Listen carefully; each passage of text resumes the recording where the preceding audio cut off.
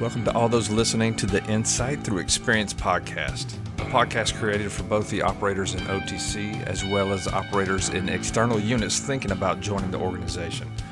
In these podcasts, we're going to be bringing you some highly successful operators, leaders, and training specialists who will be revealing their tools, tips, and techniques to help you achieve peak levels of performance.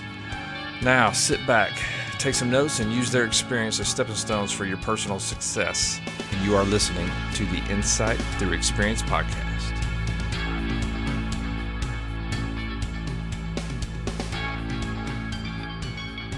Welcome back to the Insight Through Experience podcast, everybody. This week is going to be awesome. We're bringing you a team of our human performance experts. We're going to be discussing topics of how to prepare for operator selection, how to achieve some peak performance during operator selection, and also what the staff brings during the operator training course, as well as some other topics. You're going to be hearing from experts from strength and conditioning, physical therapy, nutrition, sports psychology, and from our performance sites in the organization. So this is going to be a good one. So go ahead and sit back, relax, grab a cold drink, grab a notebook, take some notes, and I hope you enjoyed this one as much as I did. Appreciate you tuning in to the Insight Through Experience podcast. All right, so we'll start off this week with our group psychologist, Chad, who's going to briefly go over what the HPO team provides the 724. Thanks for having us, Trey. My name is Chad, command psychologist at the 724th.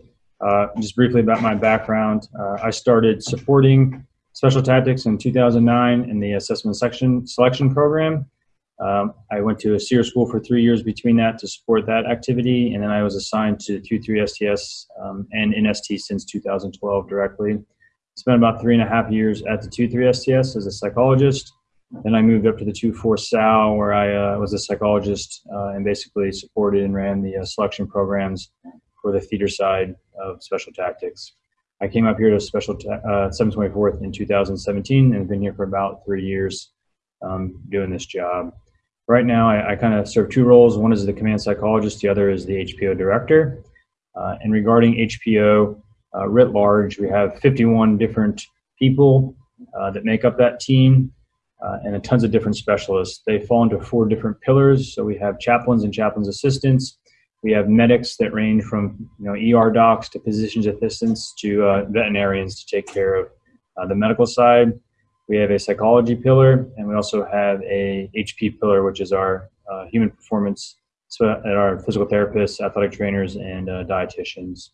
So those 51 people, they really do 3 core jobs here. We split the people into 3 bins is probably a better way to say that, Trey. We look at how we bring people into the organization. We look how we take care of people while they're operating in the organization, and we look at how we transition people out of the organization. We have programs that are developed to take care of those 3 different groups. For bringing people in, we have a peak performance program, which you'll hear about later in this program. We also have a reset process, which is tied to the JORT cycle, so it makes mandatory appointments sitting down with all the HPO specialists to make sure you can continue in the fight for as long as you need to. And then we have a transition program, which means that you're going to leave this organization well set up to go on to the next phase of your life. In those 3 bins, we also have 5 lines of efforts that the HPO team does for the organization. The first one is assessment and selection. Everyone in this organization, all 64 AFSCs, are assessed and select and hired into this organization. So you're going to work with some of the best people in the Air Force. The second thing we do is just pure sustainment, which is how we take care of you, your families, from those 4 specialties, all the way from your flight physicals to if you need any kind of preventative care or any kind of tertiary care. The next thing is medical training. So we do a lot of advanced medical training for all of our AFSCs here, and you'll enroll in that and be trained throughout OTC, but also through your time at the 2-4 or the other units. The last 2 are development or coaching. So we have coaching programs that start from when you come into the organization to you leave the organization and everything between those. There's one-on-one, there's group, there's troop training. That's all to make sure that we can make you a better person when you came here. When you leave here, you're better than you were. And the last one is the operational support for activities that are related to your operational skills. And then also performance enhancement, which is really Ben's lane, which you'll hear about in a little bit. The last thing I'll say is those 51 people that do those through those 5 lines of effort are all embedded as close as they can to you. So when you get to OTC, you'll have a whole team at the DET that takes care of you and your family. When you go to the 2-4 or the other units, you'll also have a team of specialists that take care of you. So the closer we get to you, the more intimacy and trust we have, and the better we'll be able to get to prevention, which is the goal for the HPO team. So I'm always blown away by the robustness. Every time you brief that, I'm blown away. So I hope the operators and even the support AFSCs that are sitting out there thinking about the organization or maybe coming up here, that you hear that and just realize that this place is a little bit different. And it's just, to me, it's a magical place to be a part of because of all the things that surround you, all the support that surrounds you when you're here. All right, so let's go into the introductions for each of our panel members. So we'll start off with Barb. Hello, everyone. Trey, thanks for having me. So my background is fairly similar to Chad's. I'm an operational psychologist, except I was active duty Army and Army Reserves prior to coming to the 724. So again, spent a lot of time on the Army side doing assessment and selection, SEER school, and deployment, supporting different types of operations. So I've been at the 724 for about 3.5 years now. I'm on the RASD team, so the Recruit, Assess, Select, and Develop team that was mentioned. And I spend about half of my time supporting assessment and selection and the other half on the development portion, which if you do come to this unit, the very least you will see me is at your selection feedback appointment with me, where I'll go over your, personality and IQ assessments. And then beyond that, I help develop team and individual personal and professional development. Yeah, my name is Ben. I fill the sports psychology role here. I work primarily with our training detachment. So when you come here for OTC, you'll see quite a bit of me before OTC starts and then throughout OTC. My primary goal there is to, as Chad mentioned before, performance enhancement. So we're going to look at it from the mental side, but we're also going to look at it very holistically as I integrate quite a bit with our HP folks in your strength and conditioning sessions. And some of those other areas so that we can provide that holistic approach to training and development and just overall performance enhancement. Also work a little bit in assessment and selection, so you'll see me at ANS, and that's about it. So Lance, I'm the Human Performance Advisor here at 724. I've been here for just over a year now. Been in the SOF POTF community since 2010. Started on the Army side as a strength and conditioning coach with 3rd Special Forces Group. Really here at 724, we're integrated just like Chad and Barb and Ben have all alluded to. We all have our specific troops that we take care of, the training course that we take care of, and selection that we assist with.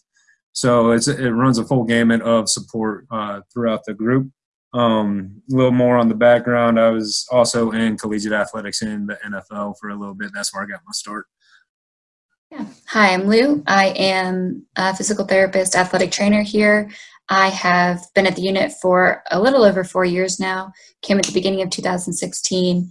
Prior to that, I worked in sports doing as an athletic trainer, obviously work in the collegiate setting often, and then I worked at Athletes Performance or Exos with athletes all the way from youth up to professional, and then people also who had carried that out into tactical and military careers you see at their facility. Once I started here, my role has looked different over the years as our team has grown now, but currently you'll see me as responsible for OTC, doing a lot of the baseline treatment and education with that. But we also, as our staff, share a lot of the load for group training and then also just obviously treating the entire unit for all of their injuries. Hi guys, my name's Callie and I'm the performance dietitian here at the 724. I've been here for just about a year. I have background not only in nutrition and dietetics, but I also am an exercise physiologist. Prior to coming here, I worked a little bit at the Army 3rd Special Forces Group in nutrition as well. And I also had a little bit of a stint with Washington State University in the collegiate setting as a sports dietitian. Currently, as part of the HP team, some of the key roles, we work very cohesively as a team.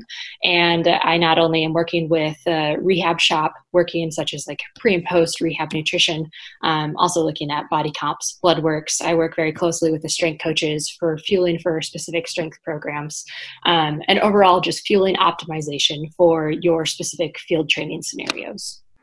All right, thanks for those intros. Hopefully the audience can hear just from the introductions themselves how much experience that we have here. And we're talking, this is only a minor part of those 51 people that Chad we're talking about makes up our HPO enterprise. So just an amazing amount of experience, and I've watched the integration from the first person that showed up here to where we are now, and it's just amazing.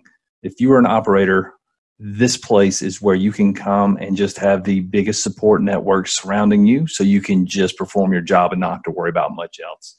Just an incredible place to be, and for an operator, an incredible place to work so you can do what you came in to do without a lot of other worries.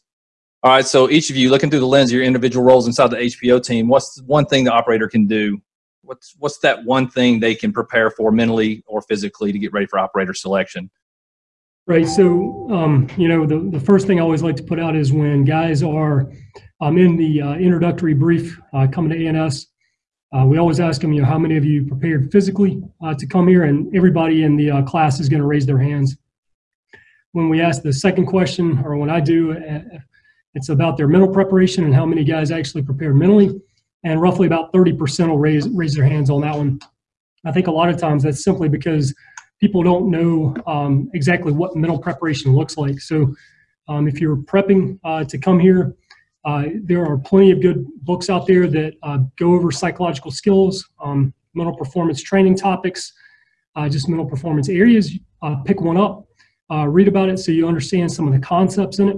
And then really the concepts you need to start applying into your physical training in the gym as well as your technical, tactical training, and just building it in as part of a holistic plan to develop yourself, and not just automatically assume that your physical training is going to make you mentally tougher, if you will.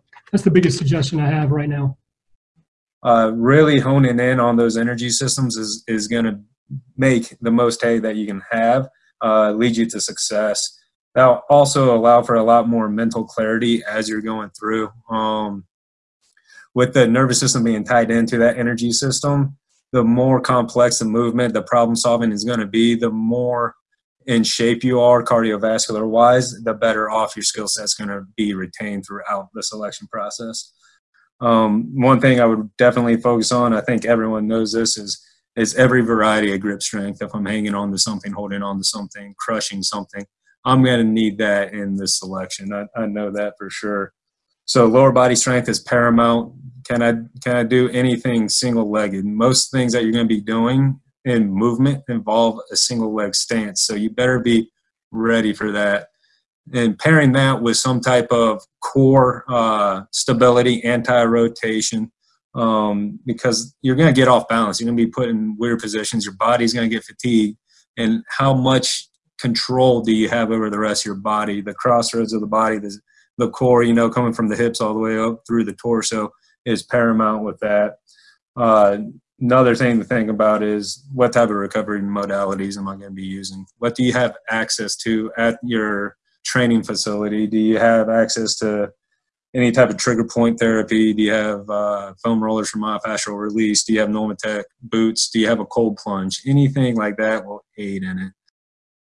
Yeah, I think a lot of people know that they have to prepare physically, and mine kind of goes without saying that you want to take care of your injuries, but truly take care of them if you have the capacity to have, if you have a physical therapist or athletic trainer with you, making sure that you're consistent, not just being treated, but learning how to do some of that for yourself. There's going to be a lot of time where you need to understand how your body works, what it's telling you, and the more you can learn to take care of it in regards to getting on a mobility program, and not just that, but also knowing how to stabilize your body. That's going to keep you from a lesser likelihood of injury during the fatigue that happens while you're here.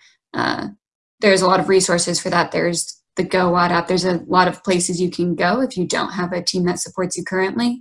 But those little injuries are going to be the things that the weakest link, as people say, when the stressors start to get to you and you start to break down. Those untaken care of injuries are going to be what probably breaks first physically. Yeah, from the nutrition side, I firmly believe that failure to plan is planning to fail. And just as you're preparing your bodies physically, mentally, having proper nutrition and hydration throughout the whole train up will not only allow a better strength and endurance gains, kind of like Lance was talking about, but also you'll be promoting recovery and preventing injury from the performance rehab side. And you want to come into this feeling the best that you possibly can.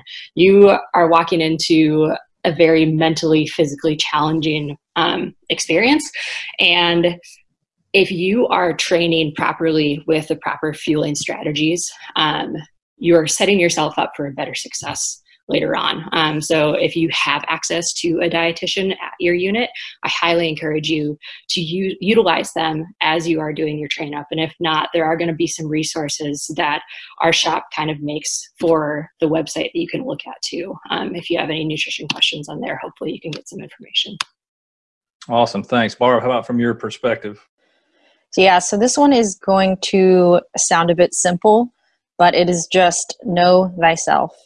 It sounds simple, but it absolutely is not. One of the things that will get in your way is if you are using extra energy and extra time and extra, I guess, just psyching yourself out when you get here. We're going to put you through some things that are going to challenge you.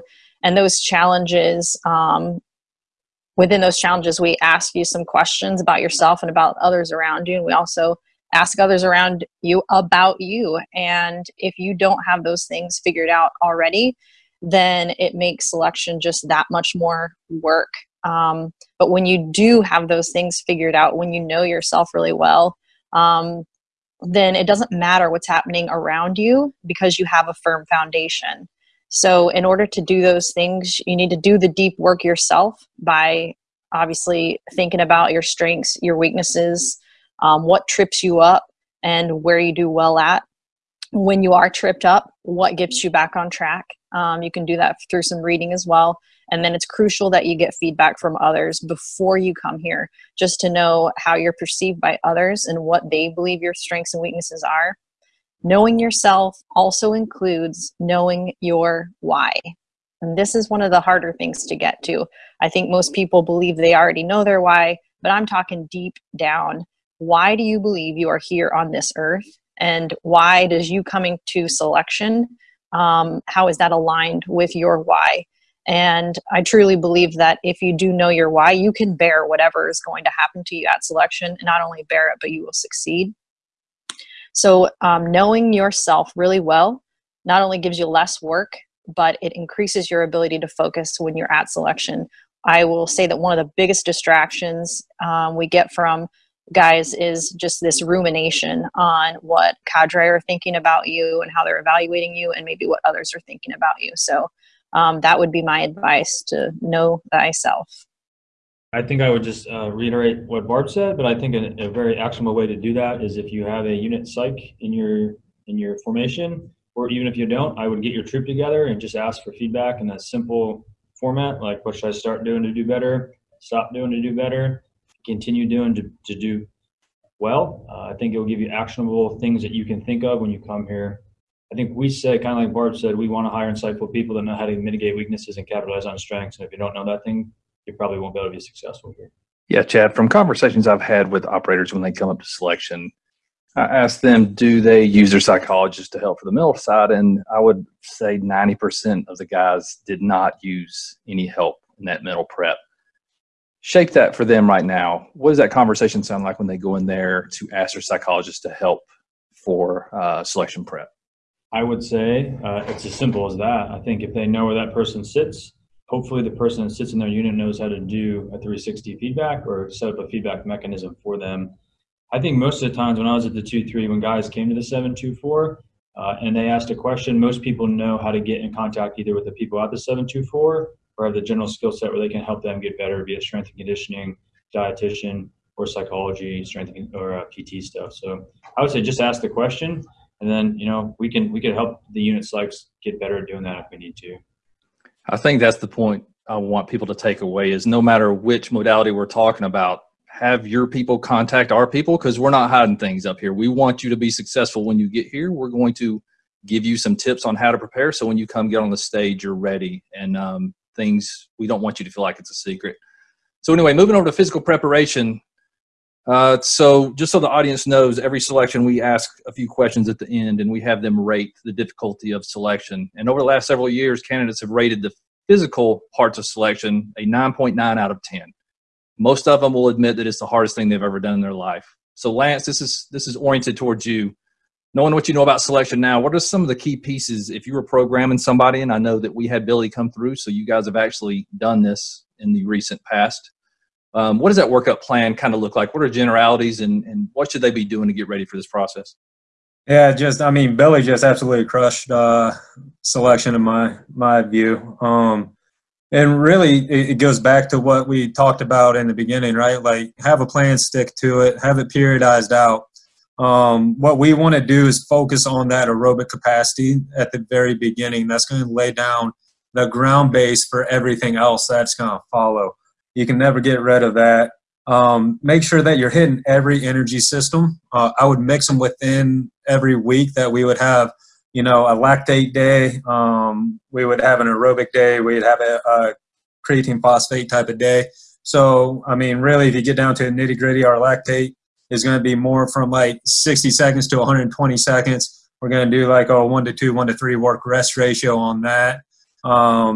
Our aerobic day is going to be over 2 minutes, probably leading up to hours worth of rucking, biking, anything like that. And our alactic is going to be more of that immediate burst of where we want to get balls to the wall. How fast can you run on that Woodway curve for 10 straight seconds and then recover for 50 seconds? And what's your capacity to be able to repeat that over and over and over again? Another thing that you really have to look at is it's a load carrying event, right? Everywhere you go, you're going to have that tick sucking something out of you, that ruck sucking the energy out of you. How much time are you spending under the ruck? What type of interval training are you doing under a ruck? What type of aerobic capacity are you doing? Are you actually wearing the ruck in the weight room and maybe doing some different lifts with it? Am I doing lunges, step-ups, anything like that where I have to stabilize it? I have to keep it from rotating me from side to side.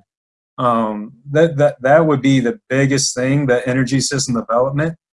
I think in the strength world, Herb Brooks, the hockey coach from Miracle, the 1980s, where the USA beat Russia, he said, legs feed the wolves, right? So you have to have those legs to be able to run for days. You can't break down, right? So you have to put all those together on top of single leg stance, strength training, stability. You have to hit every factor of the hip if you're doing drop lunges, reverse lunges, step-ups, anything like that. Upper body is important, but lower body is going to be the key. If I'm going to hit that upper body, it's not going to be a lot of bench pressing. It's going to be more, overhead pressing, angled pressing, hit a lot of grip work with it. We know how important that is for the selection. And just feeding into, Ben's side of the world, right? Your energy system, the alactic system is the central nervous system that's the most important. So you could actually overlap some of what Ben does, like he does in our weight room every day, is, am I doing this energy system development? Then what mental training can I do on top of that? Do I have a second? And when my heart rate is at 170, can I focus and be really concise with the movement that I have to do and really take in all the information I need? And then when my heart rate gets back down to a buck 40, buck 30, can I repeat that all over again? And how can I train my body to do that? I think that guys are great at pushing themselves and falling more into what Lou was talking about in the beginning. What am I doing to pay in for recovery so that I can go hard the next day? Am I doing those recovery modalities? Am I doing the myofascial release? Am I doing the corrective exercises that I know that I have poor internal shoulder rotation, so I need to work that out? My thoracic extension is looking like a refrigerator right now and won't move. So what can I do after I get out of that ruck to prepare me to be able to go the next day and really put in the effort that needs to happen for me to be successful at this event? Lance, what about, like, if I'm that guy doing all of this, what's too much, and how do I know it's too much? And this will tie into Lou as well, but like, how do I know it was too much? Because we don't want them showing up here overtrained and not ready to perform as well. So how do they know? Right. I mean, I think you have to keep detailed notes of what you're doing in the weight room. And are my lifts going down? Are my times getting worse? You know, have your baseline set of tests that you're going to do, whether it's, you know, a 12-mile ruck, you know, a mile and a half run, whatever it is, to have measurables. So you need to baseline yourself in the beginning, and then you could quarterly test yourself, or, you know, every 3 weeks test yourself. Also build in recovery days during the train up. So one thing that we like to do up here is build into what we call more of a rebound type of workout, to where we'll do a warm up with guys, then we'll get them on the bike and do a high intensity continuous training where you set the resistance up as high as you can. You maintain the revolutions on the bike at about 40. Your heart rate's going to be around 130, 140. You're going to ride that for 15 minutes. That actually pushes you into a recovery area, but you're still getting that aerobic work done. Are you taking recovery weeks? Are you taking a deload week to ramp back up? So am I paying the price for that? So if my lifts are going down, if my performance is decreasing, which everyone should constantly assess themselves, that's why they're coming to selection, right? So if I know that I'm getting worse off physically, I have to take a step back and say, all right, where's my volume? What's my intensity? Do I need to adjust this? One of the first questions we ask everybody, and this is a tip for everybody out there. The first question we ask is, did you use your strength coaches at the unit before you showed up? And still half of, let's not say half, let's say at least a quarter or more say they did their own programming. And usually we can see that within the first 10 minutes that we start any physical prep or any physical event. You know, that's a shocker to me. I've met a lot of the strength and conditioning coaches out. I think I know most of them within ST now, and every single one of them are highly qualified individuals. And I would recommend everyone go out and search, you know, their expertise. You know, no one should know you better than yourself, except for your strength and conditioning coach or your PT that sees, okay, maybe here's your weakness and let's work on that, you know. So this generic, I don't know, military athlete type of workout might not be great for you for what you need to work on. Yeah, perfect. Lou, moving over to the physical therapy side, how do you see this? Yeah, Lance took a lot of them. He did a great job covering a lot of it. Like, besides the recovery aspect that Lance said, I would say the biggest thing you can do is also just have a really good movement quality. Lance mentioned a lot about quantity and just how to go about that. But if it's not good, if it's not high quality, you eventually will also experience the downturn of that. If you are not being as efficient as possible with your movement and you come up here and you try to do a lot of it, you need your efficiency. So just learning good movement patterns and really taking care of, hey, do I have all of that motion? Am I able to control myself in a squat, with a ruck on my back? Am I able to also treat myself and those movement patterns once I no longer have a ruck on my back? That's going to be one of the biggest keys to your longevity, not just if you come here, but in general as somebody who has a very physical job. Maintaining really high movement quality is going to give you the best amount of longevity. I would say one of the biggest things to consider is that it takes time to build in these characteristics. Strength takes at least 4 to 8 weeks to see any adaptive change in actually tissue size, and neuromuscular system can be trained faster than that. But the truth is, I know that you're not always at a place to take 6 months and really build up, but that's optimal. To be smart about it, there's an expertise that can be applied to the physical realm, just like there is to the job that you're applying for, that you can work smart. You can take those 6 months to really build in some eccentric strength. That's going to be huge as far as injury mitigation goes. The guys need to be able to manage load over a long period of time. And one of the best ways to do that is some, like Lance said, eccentric training, but in multiple planes. You're going to be covering a lot of ground and a lot of different surfaces and in a lot of different ways. So taking that time to build that base is going to be really important for injury prevention. As Lance already said too, the recovery aspect, we want you guys to be able to train in the rain, but we don't necessarily want you to train in the rain. We want you to come here being recovered and at your peak, so that, because you're going to have enough stressors, you're going to have enough things that fatigue you. You don't want to come in already in that state. Your body needs time to be prepared so that then it can be ready to perform at its highest level. And if you come here already taxed, you have that much left in the tank to give during what's already a really difficult time. So, and then to add on to what Lance said about how can you know that you're doing too much, I think the other part of that is, Lance and Ben could add in on this, but looking at your heart rate, like, are you constantly training in a, 180, 190 heart rate and you're never taking a day off? Like, you may not experience the repercussions of that in a month or two, but if you try to continue doing that, you will eventually, and your body will break.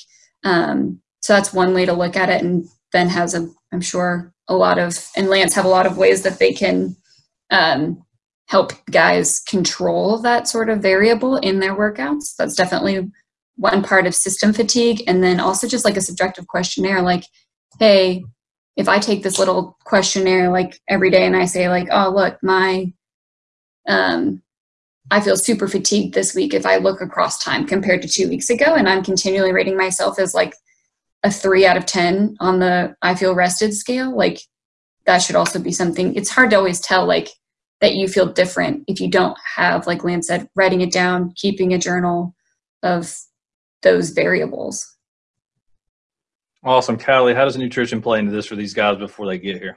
Yeah, definitely. So even bouncing off of a little bit of what Lance and Lou said already, is it's almost like you are going to be training your body very hard coming in, and we want you to be at your peak when you get here, because you are you're going to go through some suck for a little bit.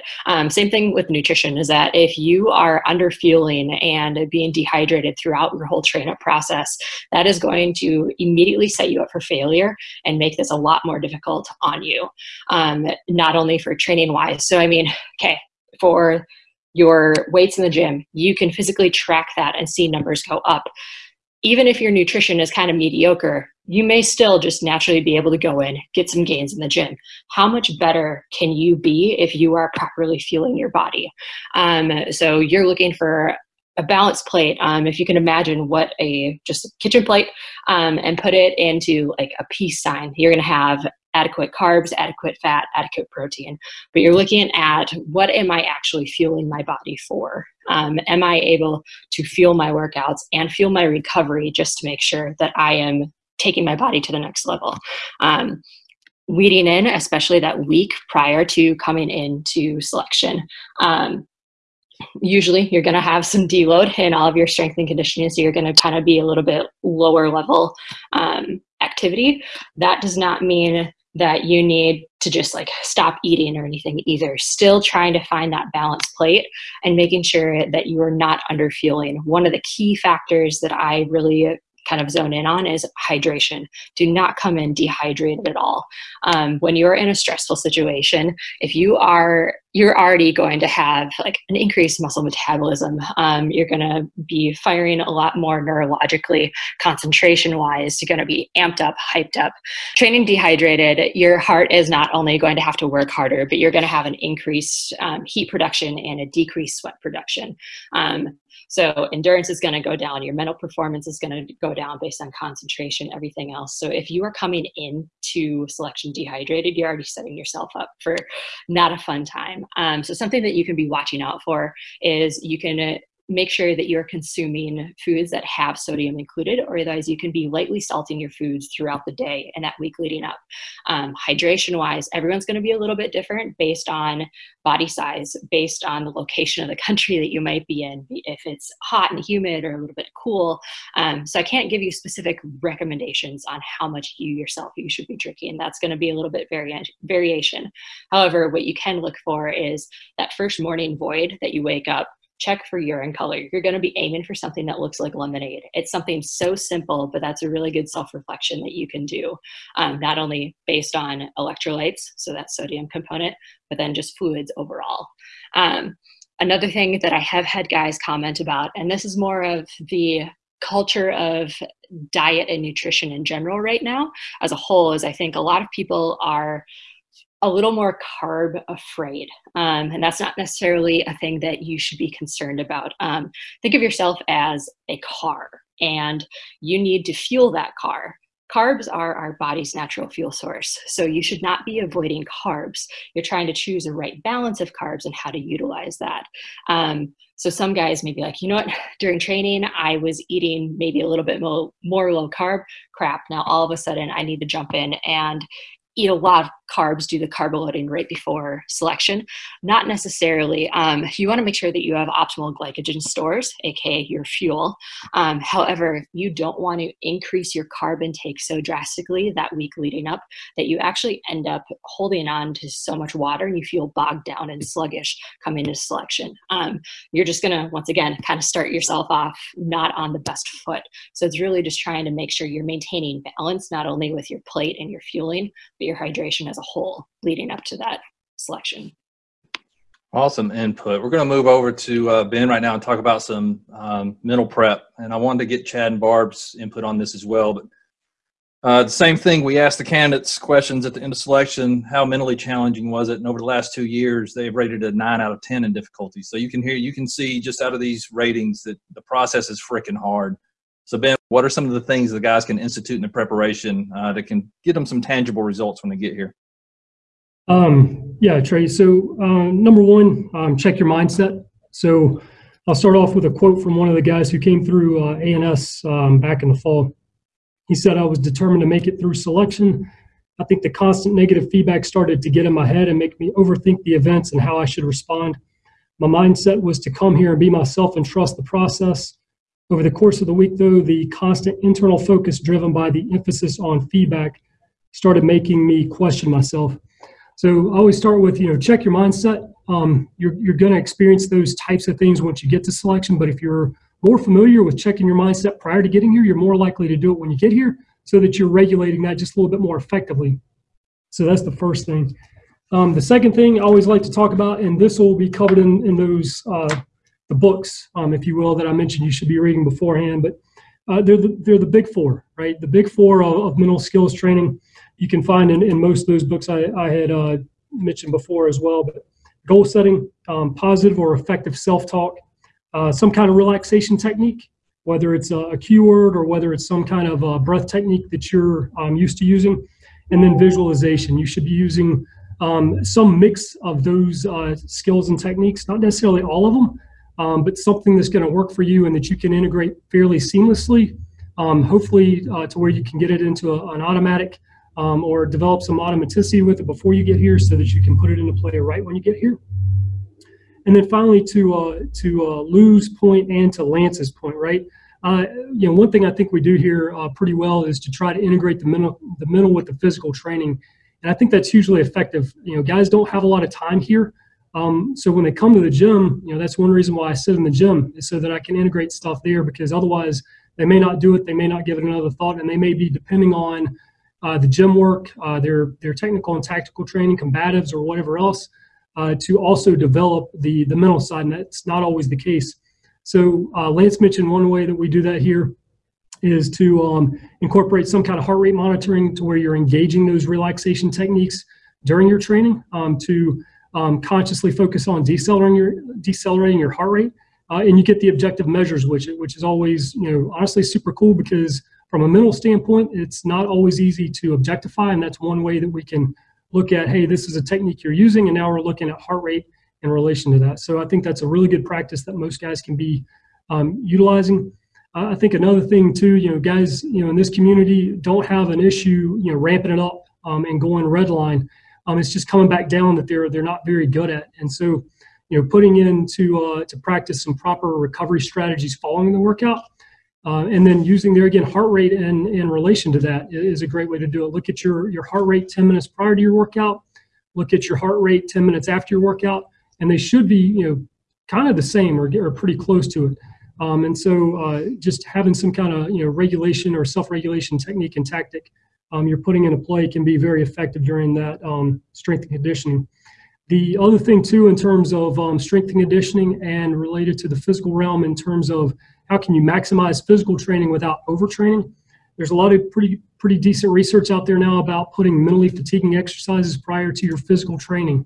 So in other words, if you will do like 20-30 minutes of mentally taxing training, whether it's specific like brain training, quote unquote, or even it could be something as focusing 30 minutes on reading a chapter of a book. But if you'll position that prior to like a ruck or something that's low in terms of technical demand, but that's going to be requiring a good amount of aerobic endurance, that's a good way to make that physical training feel a lot harder because your brain's fatigued, and when your brain's fatigued, the physical part just feels a little bit harder. So it's a good way to actually maximize that physical training, especially if it's a recovery day. That's all I've got on that. Yeah, I want to foot stomp something here real quick, because a lot of guys show up here. They know they should have prepped mentally. They really don't know how. Ben's offering you a lot of great things. But those big four he's talking about, goal setting, self-talk, having a cue word, some visualization, every guy that comes through the process wishes they would have done something in the middle of the process. So take what Ben's saying. When you get here, be able to apply some of this in the moment, be ready for it, and then it's going to help you out tremendously, because these times are going to come where you're going to need one of these things or several of these things. And if you're not prepared, you are going to sit there and ruminate, like Barb was saying earlier, wishing that you had done something different. So Barb, Chad, what do y'all think about the mental prep for selection? So there's a few things from my perspective that I would advise the guys coming to selection. One would be regarding their expectations, like what they think is going to happen to them kind of physically and mentally, and what some of the events are going to look like, who else is going to be here, that kind of thing. I would advise them to lose all of that. Do not come with preconceived notions about what selection is going to be like. We hear over and over from guys going through it, having just gone through it, that's what tripped them up, is that they expected one thing and it turned out to be something else. So do yourself a favor. And when you start to find yourself making assumptions, because your brain's going to try to do that, because your brain is set for survival, and you're going to try to plan out your survival. And it's just better when you can catch yourself and then wipe the slate clean again. Whatever you have to tell yourself, to just wipe that slate clean, because you want to make expectations internally rather than have any expectations about the external or about anything specific. So internally, you can set as many expectations as you want, and that may even help you as you strategize mentally and physically coming to selection. The other thing would be, as to the degree to which you can, make sure that your life outside of selection is stable. Because when you are tired and when you are hungry and when you are stressed, your body and your brain are going to start reminding you of all these other things that you have to worry about. And you don't want any more distractions than you already have. So do what you can to get your finances in order, to make sure your relationships are, on the right track. And then the third thing I would say is self-stability. So dealing with, I would put these two at the top. What is humility to you? What does it mean? One of my favorite quotes says that humility is perfect quietness of heart. It is to expect nothing, to wonder at nothing that is done to me, to feel nothing done against me. It is to be at rest when nobody praises me and when I am blamed or despised. So in essence, just having that place you can go to internally where you are calm no matter what's going on around you. And then fear. What are your thoughts on fear? When do you feel afraid? and what do you do with that? So those are the three things I would suggest they deal with prior to coming to selection. This is gold. Chad, how about you?